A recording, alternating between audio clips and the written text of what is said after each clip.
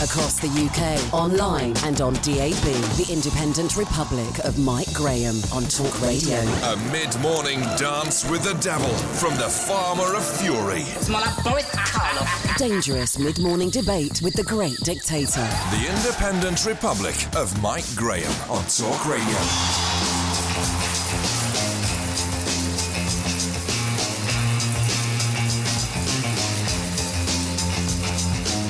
Good morning and welcome to the Independent Republic of Mike Graham right here on Talk Radio. Well, that was quite a weekend, wasn't it? One of the most unbelievable interviews of all time, watching a man desperately trying to convince us all of something even he knows he doesn't really believe and continually refusing to say what people are expecting him to say. But that's enough about the Andrew Marr Show. Boris Johnson must have been thanking his lucky stars. Prince Andrew decided to give that big interview to Emily Maitlis of the BBC on Saturday night. After all, it certainly put paid to any chance that his old mate Jennifer Arcuri was going to gain any traction with her latest claims of being cast aside. Today, as the leaders of the three main parties prepare to make business this week's battleground with speeches at the CBI, the Queen's second son is still dominating the front pages this morning. We will be speaking to the Daily Mail's editor-at-large and royal writer Richard Kay about just how damaging this has been for the monarchy and what happens next. 0344 499 1000. It was quite unbelievable, quite incredible, quite remarkable. The number of superlatives that you can throw at this would never be enough, quite frankly. We want to hear from you as well. 0344 499 1000, because my suspicion is that when people are asking the question, what happens next, I don't really think it's up to Prince Andrew. I don't really think it's up to the Queen. I don't think it's up to the royal family at all. I think it's very much up to what happens with the lawyers and people like Gloria Allred in America who now want to question Prince Andrew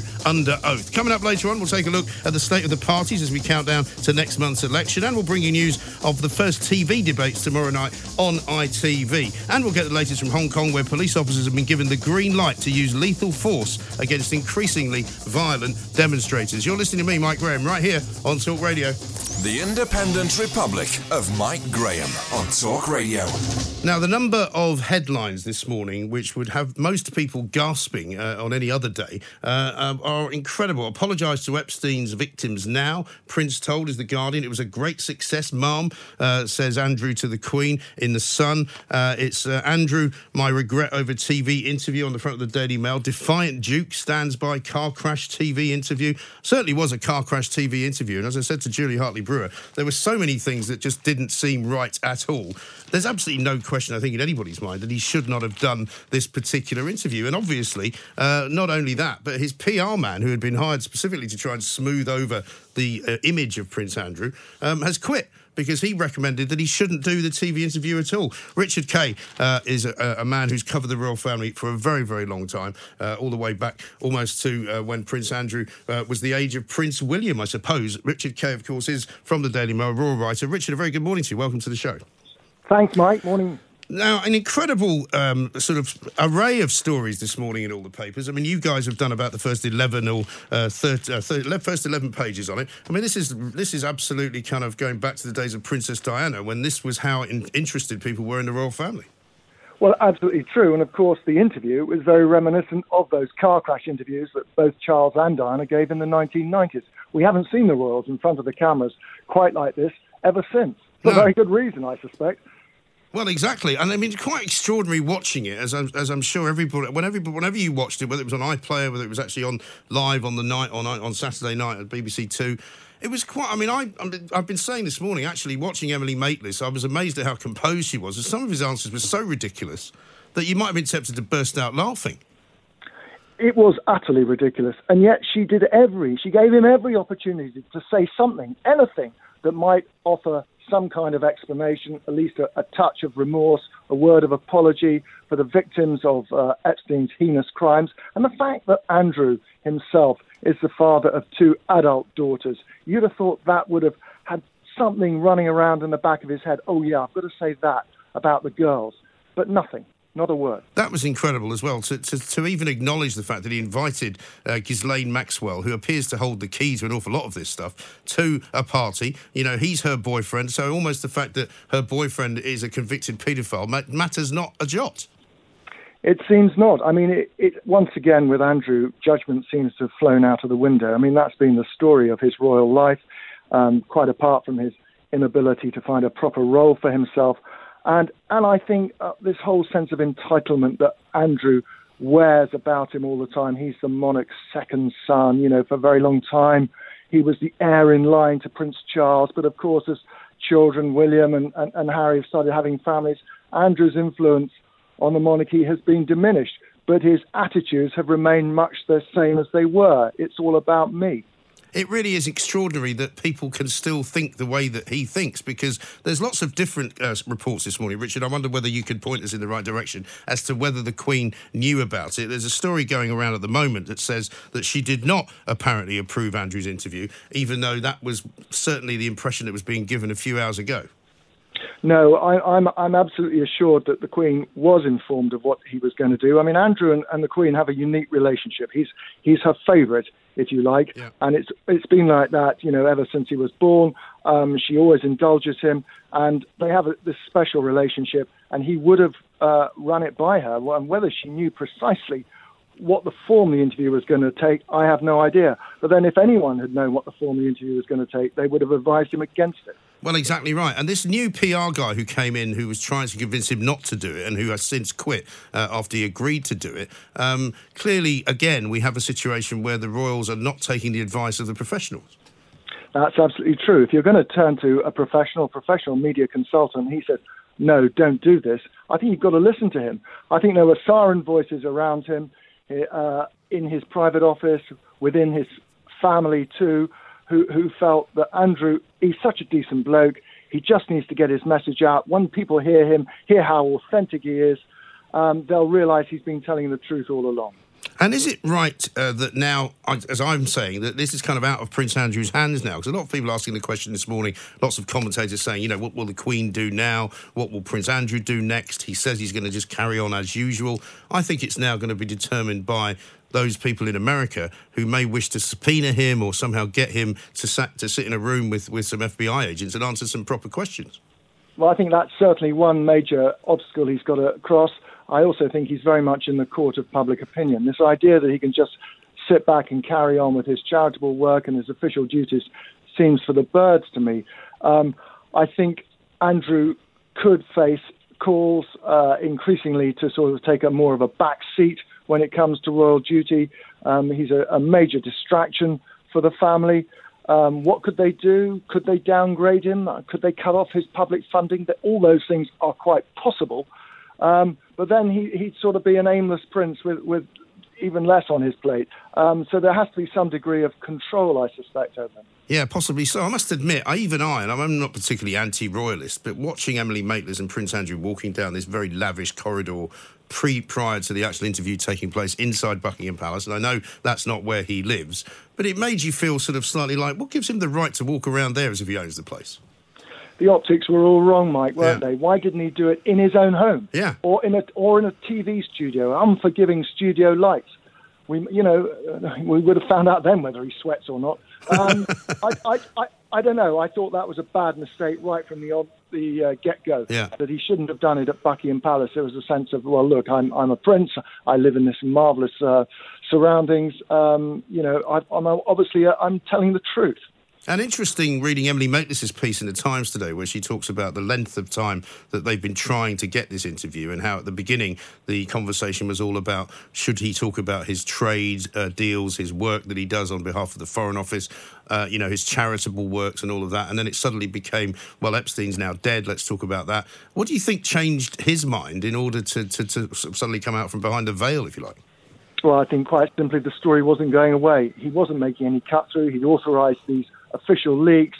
Aides and friends have been talking to the media about casting doubts on the veracity of the so-called photograph of him with his arm around the waist of Virginia Roberts and other things. And he realised it just wasn't cutting through. People were not believing him.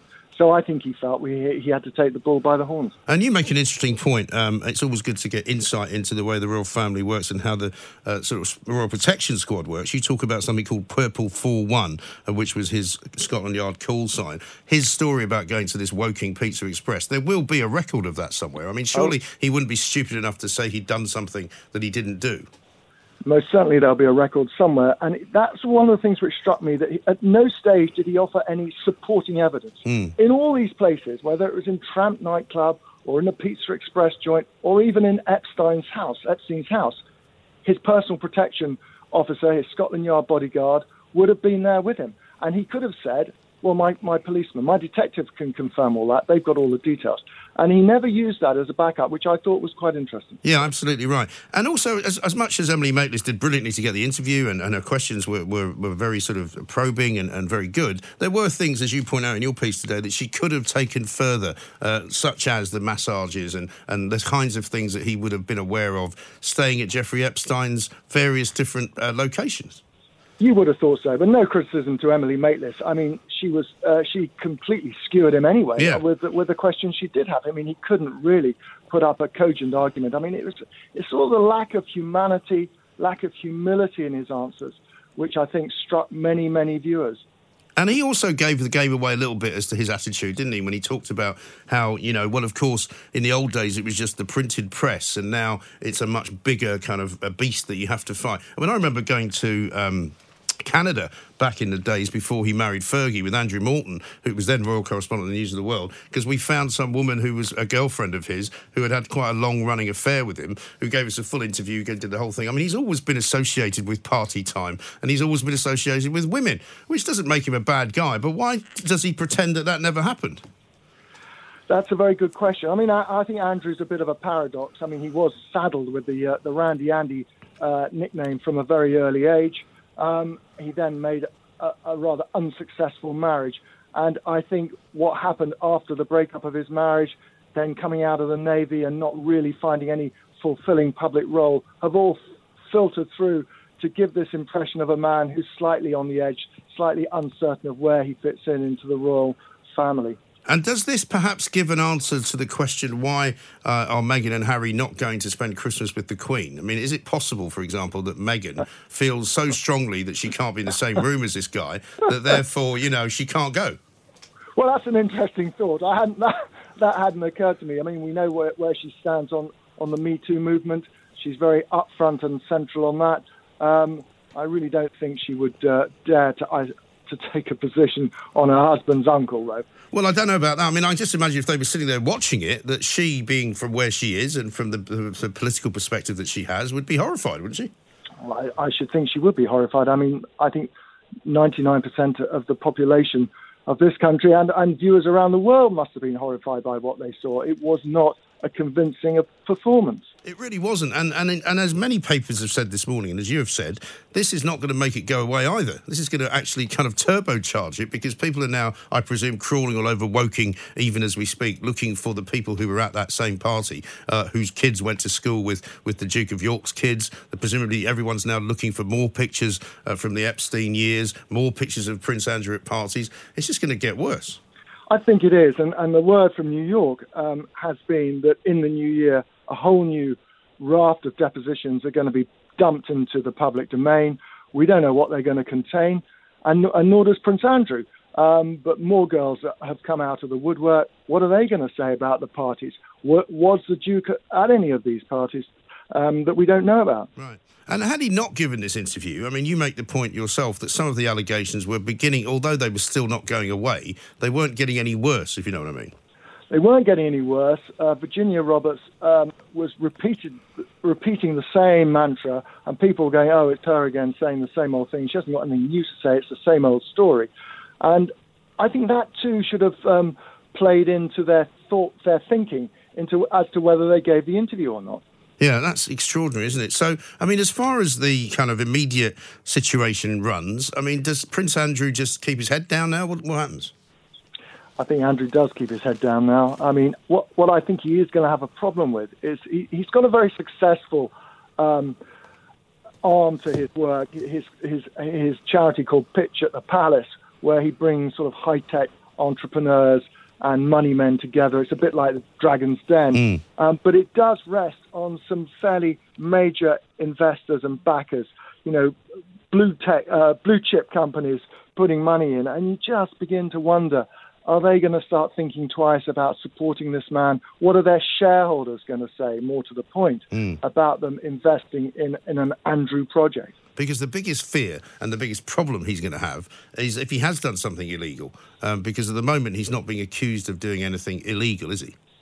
No, he's not being accused of doing anything illegal at all. And he flatly denies having sex with Virginia Roberts. And the crucial point here is she was a 17-year-old girl. At the time, it was claimed that they had sex. It's not illegal in this country anyway. He was single. She was single. Nevertheless, he obviously has flatly denied it. And, he made a stumbling effort on the interview to say that he wasn't aware of any of the bad practices, the crimes and misdemeanors, if you like, that Epstein was up to. Which is pretty hard to believe, really, isn't it? Well, it's stretching credibility. I mean, was he convincing? I think that's a sort of a view that lots of people will have on their own. I don't think it needs me to say what I think. I mean, I think a lot of people will think that didn't come across well. No, it really didn't. And I presume now that he is able to sweat again, we'll be looking for any pictures that you can see of Prince Andrew going out and about wherever he goes. So he's probably going to be a prisoner of his own home now for the next 10 years, isn't he? Yeah, rather. I would have thought so. And I'm not sure when he can next go to the United States either. Yes. He won't want to be picked up by the FBI for questioning, will he? Yeah, or indeed any of the paparazzis will be hanging around waiting for him to land on a plane. It would be extraordinary. Fascinating stuff. Richard, thank you very much indeed. Richard Kay, royal writer for the Daily Mail. 11 pages in the Daily Mail this morning. Now, many people are saying, well, I didn't watch the interview. All politicians are apparently saying, I didn't watch the interview. Every politician we get on, from this point on, I can promise you this, I will ask them, what should we do about Prince Andrew? Because I think politicians should have a view. You will all have a view, and I'd like to hear it. 0344 499 1000 is the number. Is it now time to just cut Prince Andrew loose? Because otherwise, this is a guy who will change matters for the worst in terms of the monarchy. Lots of people have said, and I've been one of them in previous years, that once the Queen passes on, is there really any point in giving the monarchy to Prince Charles? Is there any point in Prince Andrew? Why are we paying these people? When you see him walking through the corridors at Buckingham Palace, surrounded by gilt and gold and red carpets and all sorts of flunkies, really? Is that the life that he should be getting, that we pay for? I don't think so. The Human Zoo, where they don't hide away the sick animals. The Independent Republic of Mike Graham. On Talk Radio. Well, good morning, Judge. How are you today? I'm in trouble, please put me away. A pretty thing took a shine to me. I couldn't stop it, so I let it be. I couldn't stop it, so I let it be. I couldn't stop it, so I let it be. I couldn't stop it, so I let it be. Welcome back to the Independent Republic of Mike Graham. We've just heard from Jeremy Corbyn talking about how he is not anti-business. It's nonsense to suggest that. How he would set up with the Chancellor, if he was the Prime Minister, some kind of a board of directors to kind of run all of the nationalised industries that would be the result of a Labour government. However, as I mentioned to George Pascoe Watson a bit earlier, some of the stuff that they are suggesting that they would do is not likely to happen for quite some time. For example, the free broadband that was being offered is not going to kick in, certainly in the first Labour government, if they were to win. Boris Johnson was up earlier talking about how they are going to create some kind of fund, an investment fund, where they could put as much as another $6 billion into the NHS by basically postponing a load of rises in corporate tax. Lots more to be put out there on the business table as well, because one of the other things Jeremy Corbyn's calling for is 320,000 more apprentices. But let's talk to Joe Twyman, who is, of course, founder of Delta Poll, a man knows a thing or two about polling. More polls over the weekend showed an even bigger gulf now being created between the Tories and the Labour Party. Joe, very good morning to you. Welcome. Good morning, Mike. So, does the giveaway that we are seeing from largely the Labour Party, but not just from the Labour Party, everybody sort of promising to give us stuff for nothing, and towards the end of the last week it was beginning to look a bit ridiculous. I was saying, maybe by the time the election comes around everything will basically be free. It doesn't seem to be having an effect on the electorate, does it? Well, the days of austerity are certainly over, and that's clear from the kind of messages that we're hearing from both main parties. But whereas last week you had a policy such as free broadband for all, which does prove popular with the majority of the electorate, it's not about specific policies. In fact, in a lot of cases, it's not even about an external number of policies. Instead, it's about how these all combine, along with what we think of the leaders, what we think of the other people in the parties, to create these stories, the narratives that we think about each one. And it's those that we so often judge in making the decision about who we're going to vote for. Who do we think can be best for this country? Who do we think can we trust? Who do we think can be good for people like me? That sort of thing. Yes, exactly. And I mean, as far as the dial shifting in terms of the beginning of when the starting pistol was fired effectively, I guess almost 2 weeks ago now, and the next 3 weeks, I mean, what kinds of things make a difference as we get closer and closer to the actual voting day? Well, in the past, in most campaigns, actually very little has made a difference. There have been fluctuations along the way, but in terms of the overall result, it hasn't changed very much. Last time around was different. The launch of the Labour manifesto was very positive for them, not just because of the policies, some of which resonated well, but simply because of the momentum they were able to gain from that event. The fact that they had the public's attention for a period of time. If you contrast that with Theresa May's manifesto launch and the backtracking on social care and the various nothing has changed pronouncements that came after that was damaging for them. And it was really after that the decline set in the Conservatives' fortunes. And then, of course, we have the debates, the first of which is tonight. Now, these have the potential to make a difference, even though I expect, particularly in this particular instance, they probably won't make much difference, but they're certainly there setting the tone for the campaign, setting the rhythm of the coverage, and as I say, with the potential to have a difference if someone can land a knockout punch, or alternatively if someone else makes an enormous gap. Now, I was reading an interesting piece which I think you retweeted about the people who will win the key battlegrounds here in the coming days and weeks, which is the Tory Remainers rather than Labour Leavers, who are the real key to this election. It was a piece in The Guardian. Yeah, a lot of attention has been paid to Labour Leavers, Workington Man, and other massive oversimplifications. But when you look at the key constituencies that Boris Johnson needs to hold on to, a lot of them are Remain-leaning Conservative seats. Now, just because they're Remain-leaning doesn't mean the majority of Conservatives in those seats will have voted Remain. In fact, quite the opposite. But in a lot of cases, there are enough Remain voting Conservatives in those constituencies to hold the balance of power.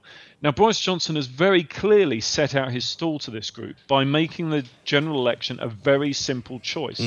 Will they stand by the Conservatives, regardless of their position on Brexit, if you like, hold their nose, either bitterly or perhaps reluctantly, in order to prevent a Jeremy Corbyn government, or will they allow their Brexit identity to trump their party identity? And in a lot of constituencies, particularly in London, particularly in Scotland, in metropolitan towns and university cities, that could make a difference. And what about the kind of idea that Brexit is still the main kind of force in this election? Is that still holding firm, or are people talking about other things? Well, it's certainly the main consideration when you give people a full list of options to move forward on, and you ask what's the most important facing the country. But when you ask what's the most important facing you and your family, health has remained at the top of this list. But it won't be one thing or the other. It'll be a combination of these things, and it may come down to a Brexit choice versus all the other domestic choices that, for instance, Labour is putting forward. If you're a Remain Conservative, for instance, and that decision could get very complicated. Well, it could. We're going to hear later on today the result of a High Court action brought by Joe Swinson about the TV debates. They were quite sort of significant in some ways when Clegg did very well out of them, but not perhaps so much last time around. What do you think is going to be the plus for her if she gets into a TV debate with Corbyn and Johnson? Well, the Lib Dem leader, who, regardless of who it is, always wants to be involved with the two main parties, so as to position themselves in the way that Nick Clegg did, if you like, as the voice of reason, the moderate, the option for change, positioning themselves in sometimes quite literally in the middle between the two, and treated equally. I think that's unlikely to happen. I don't think the High Court will make much difference. But simply making that noise is something useful for Jo Swinson and the Liberal Democrats, and will help her with her base. She'd obviously prefer to be in the debate, but if she's not, simply complaining about it will help. Yes, indeed. So she's a kind of a win-win situation for her. I mean, as I often used to say when there was arguments between the SNP about how much powers they could get from Westminster during Alex Salmond's time, it was better often when they were told they couldn't have particular powers because he could moan about it some more. Yes, that's right. But it's worth pointing out that actually nowadays, well, certainly in recent elections, debates have always been a bit of a damp squib, regardless of the particular configuration, regardless of whether Lib Dems and other parties were in there or not. You really do have to go back to the first debate in 2010 to see the impact that Cleggmania, as it was called at the time, had, even though it didn't then affect the overall result. But what I think we've seen since that very first debate in 2010 is, firstly, quote-unquote normal people are less interested in the whole process, and so they're much less likely to watch the debate. But also, and this is crucially important, people no longer view and respond to them in the way they did in that first case. People were willing to sort of give Nick Clegg the benefit of the doubt, and even if they were Conservatives or Labour, they'd say, oh yes, Nick Clegg did very well then. Whereas now you get a lot of people responding simply in partisan terms, and they're watching it, but they're watching it through a very, very strict lens, and it's also simply a case that whoever they vote for wins. Yeah, the trouble is as well with any TV debate, and I mean, I suppose you could say radio has the same problem. If it's time constricted, which TV tends to be more than radio, you know, there's never enough time for the questions to be answered properly or for the answers to be rebutted properly. You know, it's always a very rushed affair. It never quite gets there. You never really learn much. Yeah, it's messy, it's imperfect, and increasingly it's designed simply to get you your 30-second soundbite that can then be replayed on the clips on the news, and increasingly importantly on social media by your advocates and your supporters. And so they're not for the people watching at home. They're intended for the knock-on effects in the following days and weeks. And so really it's not the debate itself, it's how the debate is viewed and how the debate then plays out in the subsequent days that's the important bit. No, of course. And finally, Joe, what about the Brexit Party's influence at the moment? Because there are some who think it's kind of on the wane since the stepping down, if you like, of the hundreds of MPs that we're going to, or potential MPs that we're going to stand in all the seats which they're now not standing in, and also since the kind of row has broken out between the Brexit Party and the Tory Party about so-called bribes being offered. I think the idea that the Brexit Party were going to win a large number of seats was always very, very wishful thinking. I think if they'd won 1, they'd be very happy. If they'd won 5, they would have been absolutely astonished. And what we're seeing now is what I would say a realisation of the limits of their ambitions. And in a lot of cases, I think the candidates will struggle. But in a small number of cases, their votes could still hold the balance of power in specific instances, and that could be important if the election turns out to be close. Yeah, well, I think it probably will be, Joe, unless we've all got it massively wrong, which I would admit to not actually getting wrong much in the past. But and Joe, of course, famously, who did predict the last election pretty much correctly amongst very, very few pollsters. But we'll keep on talking to Joe, of course, because he is the voice of reason, as many of you are out there in the land of the independent Republic of Mike Graham. It's that time of the year. Your vacation is coming up. You can already hear the beach waves, feel the warm breeze, relax, and think about work. You really, really want it all to work out while you're away. Monday.com gives you and the team that peace of mind. When all work is on one platform and everyone's in sync, things just flow. Wherever you are, tap the banner to go to Monday.com.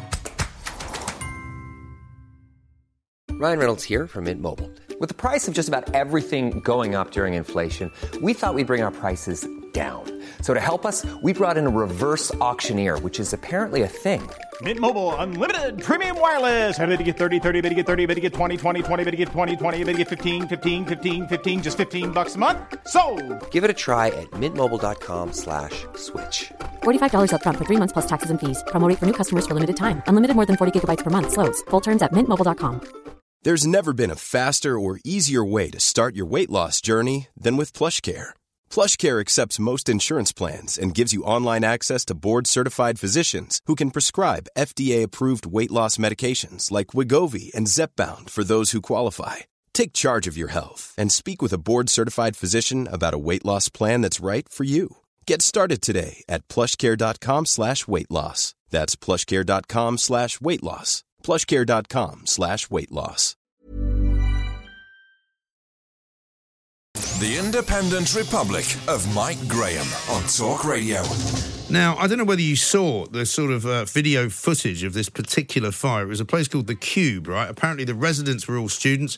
Many of them said that they didn't even know that they were supposed to be evacuating the building, actually, during the period of time that they were told there was a fire, because at the end of the day, actually, there were so many fire drills that they thought, well, the problem here is maybe it's another false alarm. And so they were slow in getting out. Many of them have lost everything. Many of them will never be able to return to that particular building. And unfortunately for them, there doesn't appear to have been any warning at all. 0344 499 1000. Let's talk to Arnold Tarling, who is, of course, Chartered Surveyor and member of the Association of Specialist Fire Protection. Arnold, a very good afternoon to you. Welcome. Good morning, afternoon. Thanks Mike. very much. I mean, it's always terrifying when you see a blaze like that, because watching it over the course of the weekend, the whole building appeared to be alight, and I was watching it sort of fearful that there must be loads of people inside that haven't been able to get out. Thankfully, they were able to get out, but it doesn't bode well, does it, for the sort of construction business, which is supposed to have been addressing this problem?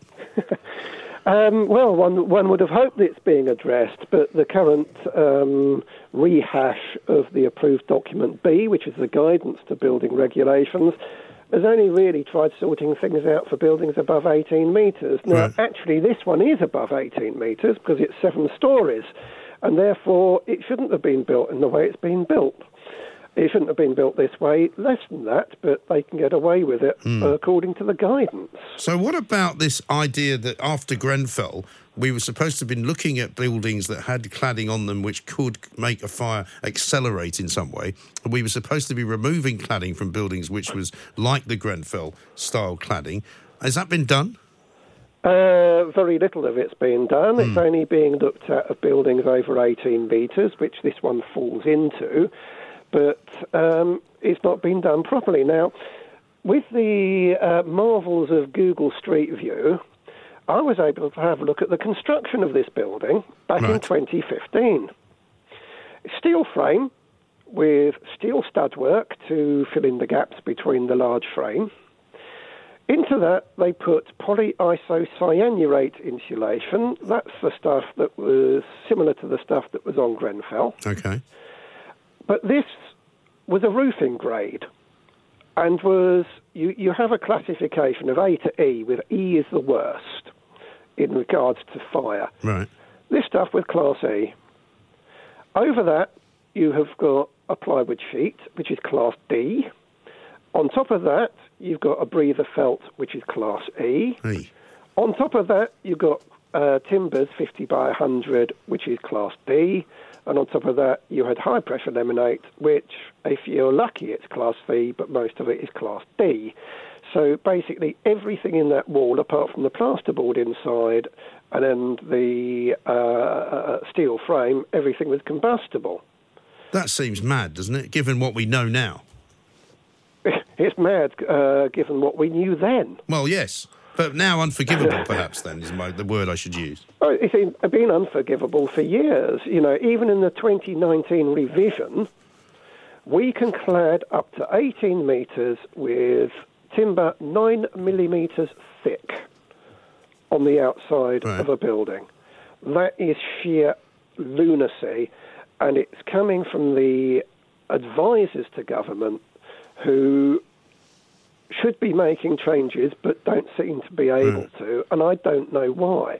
We don't know what they've been telling the ministers. We don't know what Brian Martin or people from the Building Research Establishment or the like told Eric Pickles after the Order 43 letter, where the judge in the Lacanal fire, where we had 9 deaths, said that the building approved guidance to the building regulations was not fit for purpose.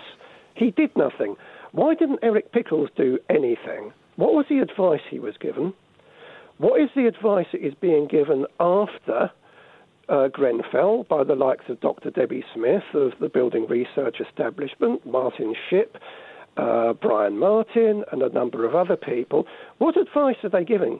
We don't know. And I think that this ought to be made a matter of public record so we can see what the advisors have been telling the ministers, because the advisors knew, or they ought reasonably to have known, of the problems with these modern methods of construction.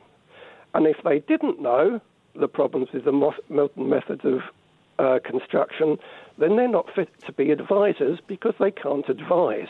Well, quite, or at least they're not willing to advise in such a way that their advice should be taken up, because at the moment it would appear that the building regulations have not been changed, which they were supposed to have been. It would appear that local authorities have not got the money to remove all of the cladding and replace it with something else. It would appear that the owners of the buildings and the constructors of the buildings would rather pass the amount of money on to the tenants of the buildings, who clearly don't have the money. I mean, the whole thing is an absolute and utter mess, isn't it?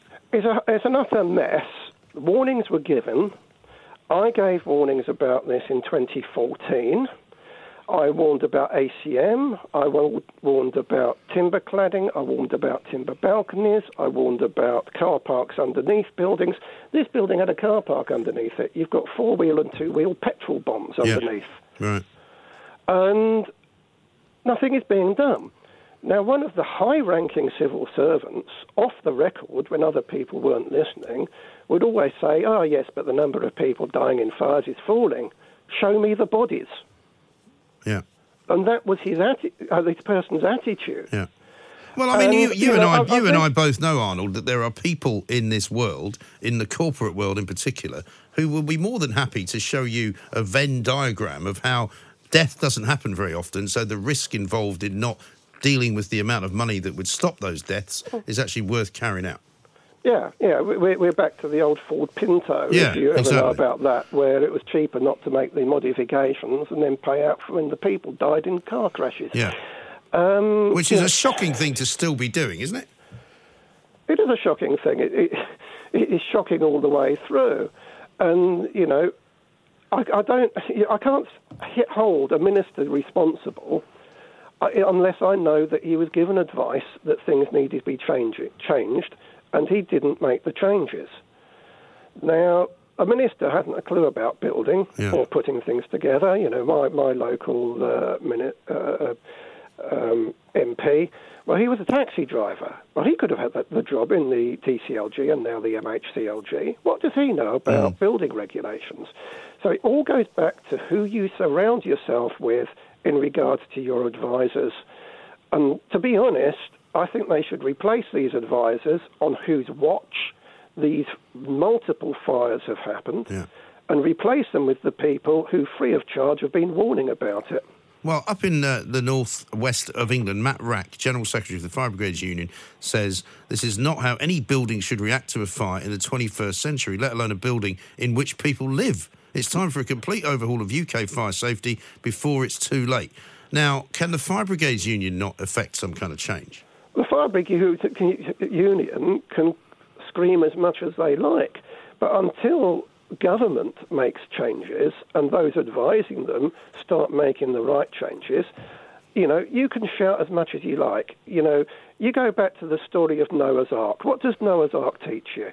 Noah's Ark teaches you that you can tell people there's disaster coming. You have enough time to cut down all the trees, make an ark, then go into the whole world, then fill the boat with food and 2 of every animal. And it's only when the door closes, everyone says, bloody hell, he was right. Yeah, but he's the only one with an ark, though. What are he you meant was the to only do? one with the ark because he was the only one who was sensible. Oh, I see. But everybody else ignored him. People ignore the people who give these warnings until the disaster has struck to such an extent that you can't possibly do anything but listen to what has been said, and then it's normally too late. Yeah. We've got tens of thousands of buildings which are probably hundreds of thousands which are dangerous, and we're building more. Well, the problem here as well, Arnold, is what I don't want to have to be doing is talking to you in a few months' time saying, do you remember when we talked about that building in Bolton and still nothing happened? Because this is one that got away. Nobody died in this one, and people were very fortunate, thankfully. But that might not always be the case. I mean, how many buildings do you think in this country, just in England alone, need to have their cladding removed? Countless. Well, countless, like what, dozens, hundreds, what? Hundreds of thousands. You know, it could be 100,000 or more. You know, 100,000 buildings or more. You go into estates. We had a fire in Worcester Park in a timber frame property a month or so back. Yeah. Everything's wrong with that building. That's a whole estate which has got problems. The builders, Berkeley Homes, Berkeley St James, had fires in another identical New Hampshire design down in Kent. What have they done about it? Nothing. They've had 3 fires down in Kent on the site. The warnings have been given. The fire brigade have written their reports. They said what needs to be done. Nothing has been done. And you take that, there are hundreds of people, probably, thousands of properties, and you add them one on top of the other, on top of the other. We have a tremendous problem because the people who should have been listening, who should have been advising, didn't do their job. That's a shocking state of affairs. Well, listen, Arnold, let's see what we can do about this because I really don't want to see these buildings going up. Hundreds of thousands, possibly, at least 100,000 buildings. Arnold Tarling, Chartered Surveyor and member of the Association of Specialist Fire Protection. I'd like to take some calls on this as well because I know that many of you will know where some of these buildings are and you can tell us where they are and you can tell us how it is possible that none of these buildings are being reclad or having the cladding taken off them. It's absolutely criminal, apart from anything else, isn't it? 0344 499 1000. This is Talk Radio. More gun talk from a water pistol from the Farmer of Fury. The Independent Republic of Mike Graham. On Talk Radio. I've been here before. I can't keep up with these curveballs. And the more I try, the more my back's against the wall.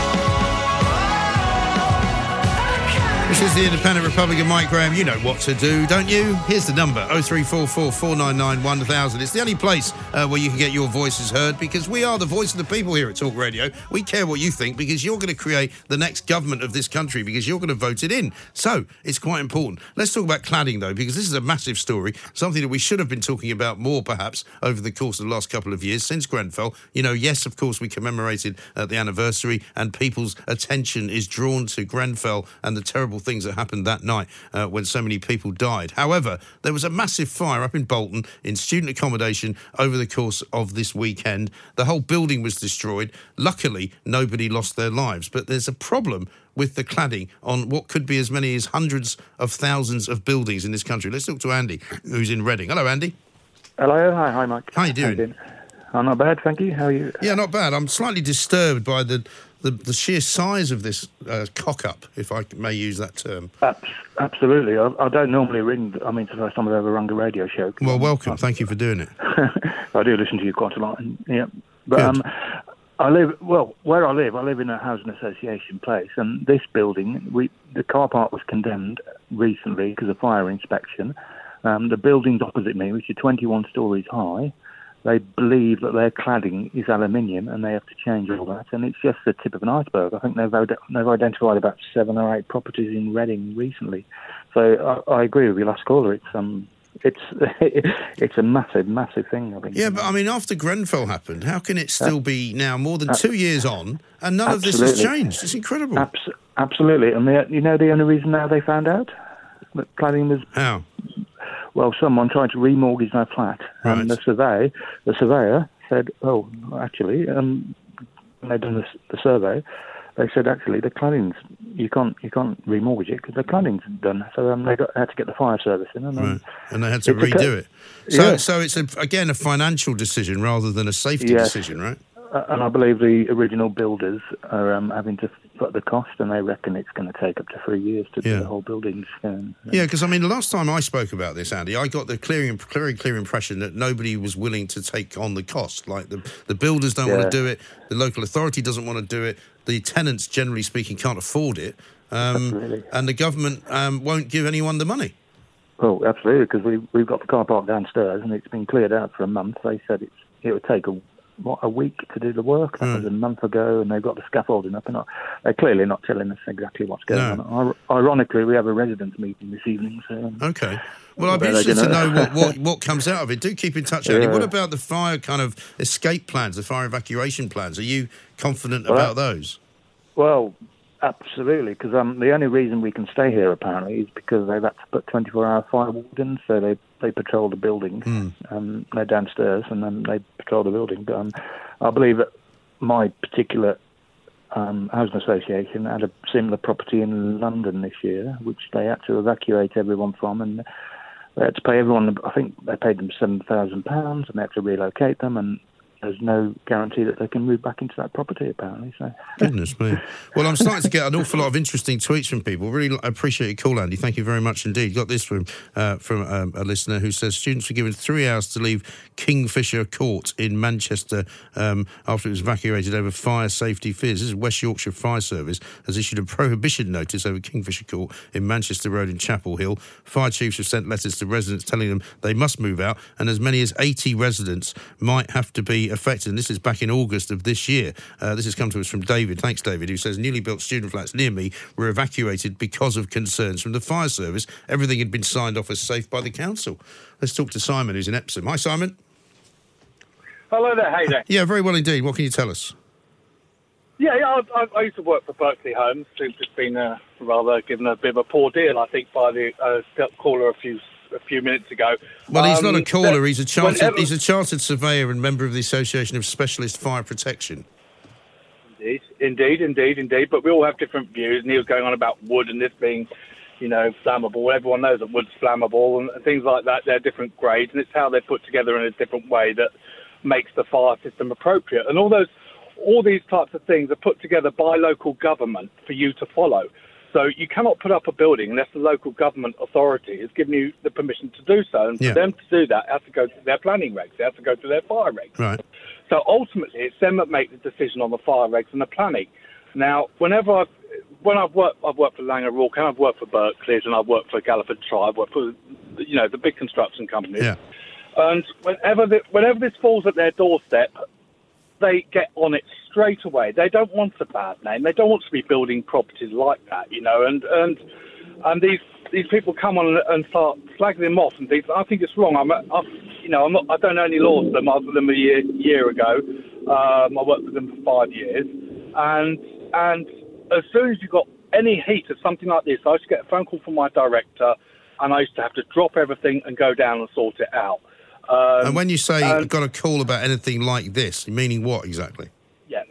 A failing in construction. I used to deal with the defects in construction. Okay. So what would, for example, what would a construction boss, for example, would call you to say there's been a failure of construction? How would that occur? Well, what would possibly happen is that, say, a gas engineer has gone in and looked at installation of boiler and found out there's a bit of fireproofing missing between two buildings or something like that has been missed, or there's only an inch gap, or a small bit of sealant has been missed around a bit of boarding, and that would count as something that needs to be dealt with straight away. Yeah. Because obviously, we don't want to be found liable for things like that. Well, no, of course. So, but you know as well as I do, Simon, look, I totally take your point that the council regulations are inadequate, because I think we all know that they are inadequate, but also construction companies are commercial organisations, and they will do things cheaply if they can, only because that makes business sense. All I'm saying, I'm not pointing at any one particular company. That happened to be a company that was mentioned by Arnold Tarling, but I'm sure there are other companies. But what we do know is that there are homes and buildings in this country which are inflammable and which are at risk of going on fire, which should have been dealt with after Grenfell and haven't been. There are, but I believe that's in the power of the councils. I don't believe it's because what happens is you get stuck in this daydream sort of land where no one wants to do anything, because obviously it counts as their liability as soon as they touch it again. Yeah, but we're talking about people's lives, Simon. It's all very well sitting there saying, it's not fair to blame the construction company. If a construction company has built a building which is at risk of going on fire, right, then it hasn't been built properly. No. Well, it has, according to plans and regulations and according to... Don't give me all that baloney. Do not give me that baloney, Simon. There are 70-odd people dead in Grenfell, OK? They were not going to be convinced by either you or the construction company that everything was done right, because it wasn't. Otherwise, it'd still be alive. No, it obviously wasn't done correctly. But it was done according to the rules. The experts advised. It was done according to the rules. Well, what are you doing working in a building site, a building company, putting up buildings that you know that can happen to? You don't know that can happen because this only came to light afterwards, as I say. So it's you're giving advice on that. If you go to experts and they give you advice and they tell you this is what's going to happen, that's what's going to happen, and you're given a green stamp to build it, you go ahead and build it, because you are not an expert in every single field. You go to these people. So you don't say, are you sure that if we didn't spend more money on this, actually it might be safer? Yeah, I'm sure they would say that. Would they? And maybe that's so. You know, obviously it comes down to bottom line when you're dealing with big firms. No, it doesn't. It comes down to human. Actually, it comes down to human lives. Actually, Simon, it doesn't come down to bottom line, and that's what's wrong with the system. But listen, I appreciate your call, but I think you're defending the wrong people here. There is a problem. It's not just the fault of the construction companies, but the construction companies are also to blame. It's as simple as that. Across the UK, online and on DAB, the Independent Republic of Mike Graham on Talk Radio. If you enjoyed that, be sure to catch the whole show 10 to 1 Monday to Friday on Talk Radio via DAB, online or via the Talk Radio app. If you have an opinion on the stories we cover, we'd love to hear from you. Call us 0344 499 1000 or tweet at Talk Radio during the show to have your say. The Independent Republic of Mike Graham on Talk Radio.